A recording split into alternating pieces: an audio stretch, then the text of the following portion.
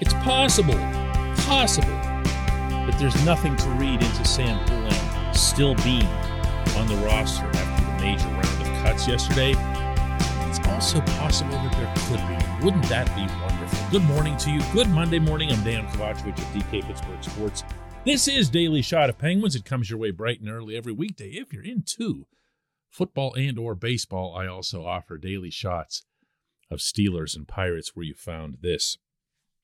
The roster was, in fact, pared down to 28. Lots and lots of guys got sent out. Most of them, everyone knew would be sent out. Couple surprises, one significant one. Maybe, possibly, depending on how you interpret it, and that would be Drew O'Connor. I had hopes up for O'Connor. I still have hopes up for him in the longer term. I'm disappointed that he didn't take advantage of this situation. I know there's a broader and undying cynicism when it comes to the Penguins and younger players, particularly as it relates to Mike Sullivan. I'm not a buyer, at least not on some universal basis. I feel like he'll pick his spots with younger guys, especially if they're sound defensively. O'Connor's not, in all likelihood, going to be a top six forward in the NHL. That means he's going to have to add other elements, continue to add other elements, I should say, to his game since he brought in penalty killing to his repertoire in Wilkes-Barre Scranton last winter. The rest of the guys, I want to see Valtteri Puustinen in Pittsburgh at some point. That's probably going to be an injury thing because he is more of a top six forward type. Alex Nylander's another guy who scored a lot in Wilkes-Barre Scranton last season, was a real good power play guy for them. Again, to do that in Pittsburgh, you got to be in the top six or at the least top nine. You can't be duking it out for fourth line duty and have that skill set. And the goalies got sent down, meaning the ones who aren't Tristan Jarry and Casey DeSmith, and there are still 982 defensemen on the NHL roster, which I would imagine would have to be cut down to at least 981 by the opener. And then there's Poulin, and he does kind of jump out at you for a couple of reasons. One, he also doesn't profile as that fourth line guy, and that's undoubtedly where he'd be aligned if he sticks around, even if it's in a short-term capacity if Jeff Carter's injury lingers. But also because, he's a first-round pick. And just having a first-round pick click, when was the last time that happened in Pittsburgh? That you could even say, hey, everybody, look, it's the first-rounder, and he just made the team. It's awkward.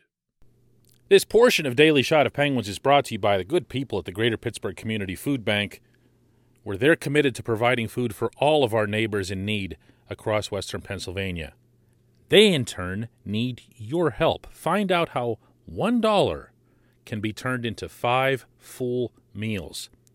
For those in need, visit pittsburghfoodbank.org. Now, all of this, as I intimated earlier, could be moot because Poulin's been away from the team on a personal matter for a few days. He hasn't been around for games, and because he isn't physically present, he's also not available for the standard exit meeting, which management and everybody feels is critical when you're sending out a top prospect. What that means is they'll bring you in not just with Sullivan, but with the rest of the coaching staff, with Tom Kostopoulos, the director of player development, and outline a program, a mindset that they want the player to have when they go back, whether it's to juniors or to the minors. So Poulin still standing among the final 28 might not mean anything more than that. But even setting that aside, it's worth noting that Poulin has had a strong camp, that he's been strong on the puck. he's been strong on his skates. Notice I'm using the word strong a lot here. That's the thing that's always jumped out about Sam. At times, he's looked a little bit like a headless chicken, particularly when it comes to his defensive work, and actually sometimes in the offensive zone as well.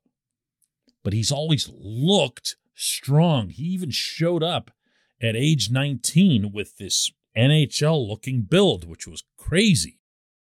The fact that he added some snarl to his game, the fact that he showed well for Wilkes-Barre Scranton in the second half of the last regular season and into the playoffs, the fact that he drew significant praise from Sullivan in this camp.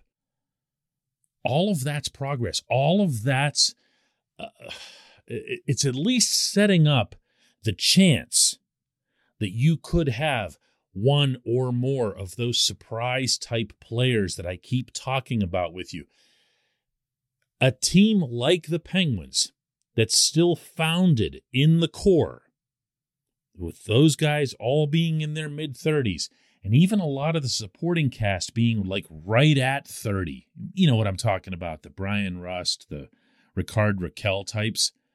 You need surprises. You need guys who show up and no one knows who the heck they are, but they're scoring a bunch of goals in February and March. If you look back at the last few champions, I'm always referencing the Penguins, kids when they came along in 2016 and 2017, but it's not just Pittsburgh. Just look at Tampa Bay. Look at all the kids who've come along for the Lightning and just keep coming one after the other. Why? Because Steve Yzerman built a spectacular system down there. And they nurtured it. So even as their core guys got older, the Steven Stamkos, Victor Hedman, and started falling prey to a lot of injuries, especially Stamkos, along would come a Braden Point, and you'd be like, whoa, that seems unfair. There isn't a Braden Point in this system, but there might be a Rust.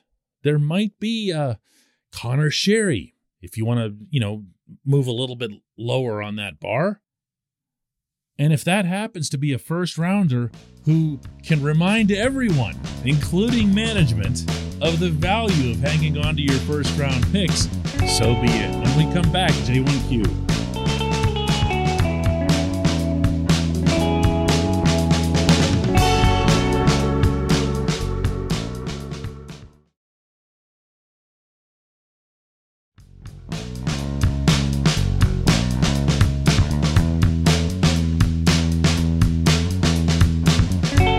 Today's J1Q comes from Todd Singleton, who, in reference to last Friday's Daily Shot of Penguins and my longer discussion on the power play needing to really and permanently simplify things by just shooting the puck, Todd asks, if one presumes that the head coach and the players find sense in this, my question is, why don't they shoot the puck more often? Why do they play horizontal, break the box so much? It's weird, isn't it?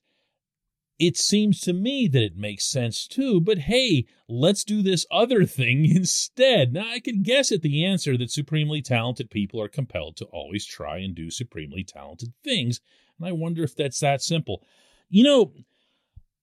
Todd, I'm inclined to answer this by saying, well, of course it's not that simple. Of course, there's all kinds of other layers to it, and inside hockey this and inside hockey that. But it actually is that simple. Because what's happened at various stages of really talented players' careers, and I'm talking about before the pros, they've been able to make spectacular plays. They've been able to make plays that if their passes get through, they're 100%ers, meaning whoever's getting that pass at the other end is getting themselves the equivalent of an alley-oop.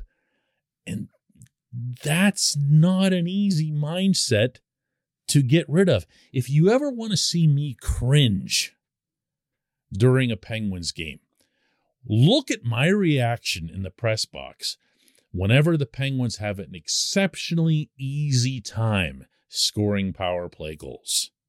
Because that right there, I can guarantee you, will be the beginning of a long, ugly man advantage drought. Because they'll have done something to a particularly passive opponent that'll just leave all kinds of lanes lazily open for them to exploit. And then the next game, they'll face a team that's just, at least mediocre on the PK, and none of those things will work, and they'll put up an 0 for 6. And we'll all be asking after the game, what's wrong with the power play, Sully? And looking to fire Todd Reardon or whatever. And it doesn't take truly great players to have this mindset. It doesn't take a Sidney Crosby or Evgeny Malkin. It can be just run-of-the-mill power play guys because, again, they grew up being able to do these things and feeling a great sense of satisfaction when they did. There was a point late in the regular season, this past regular season, where the Penguins were struggling with their numbers on the power play, and it became something that we were talking about with them, and Sullivan started mentioning it more often. Sid started mentioning it, and then you saw that one game where they came out and just shot everything, and it looked so weird. It looked like, boy, how can I come up with a good comparison here?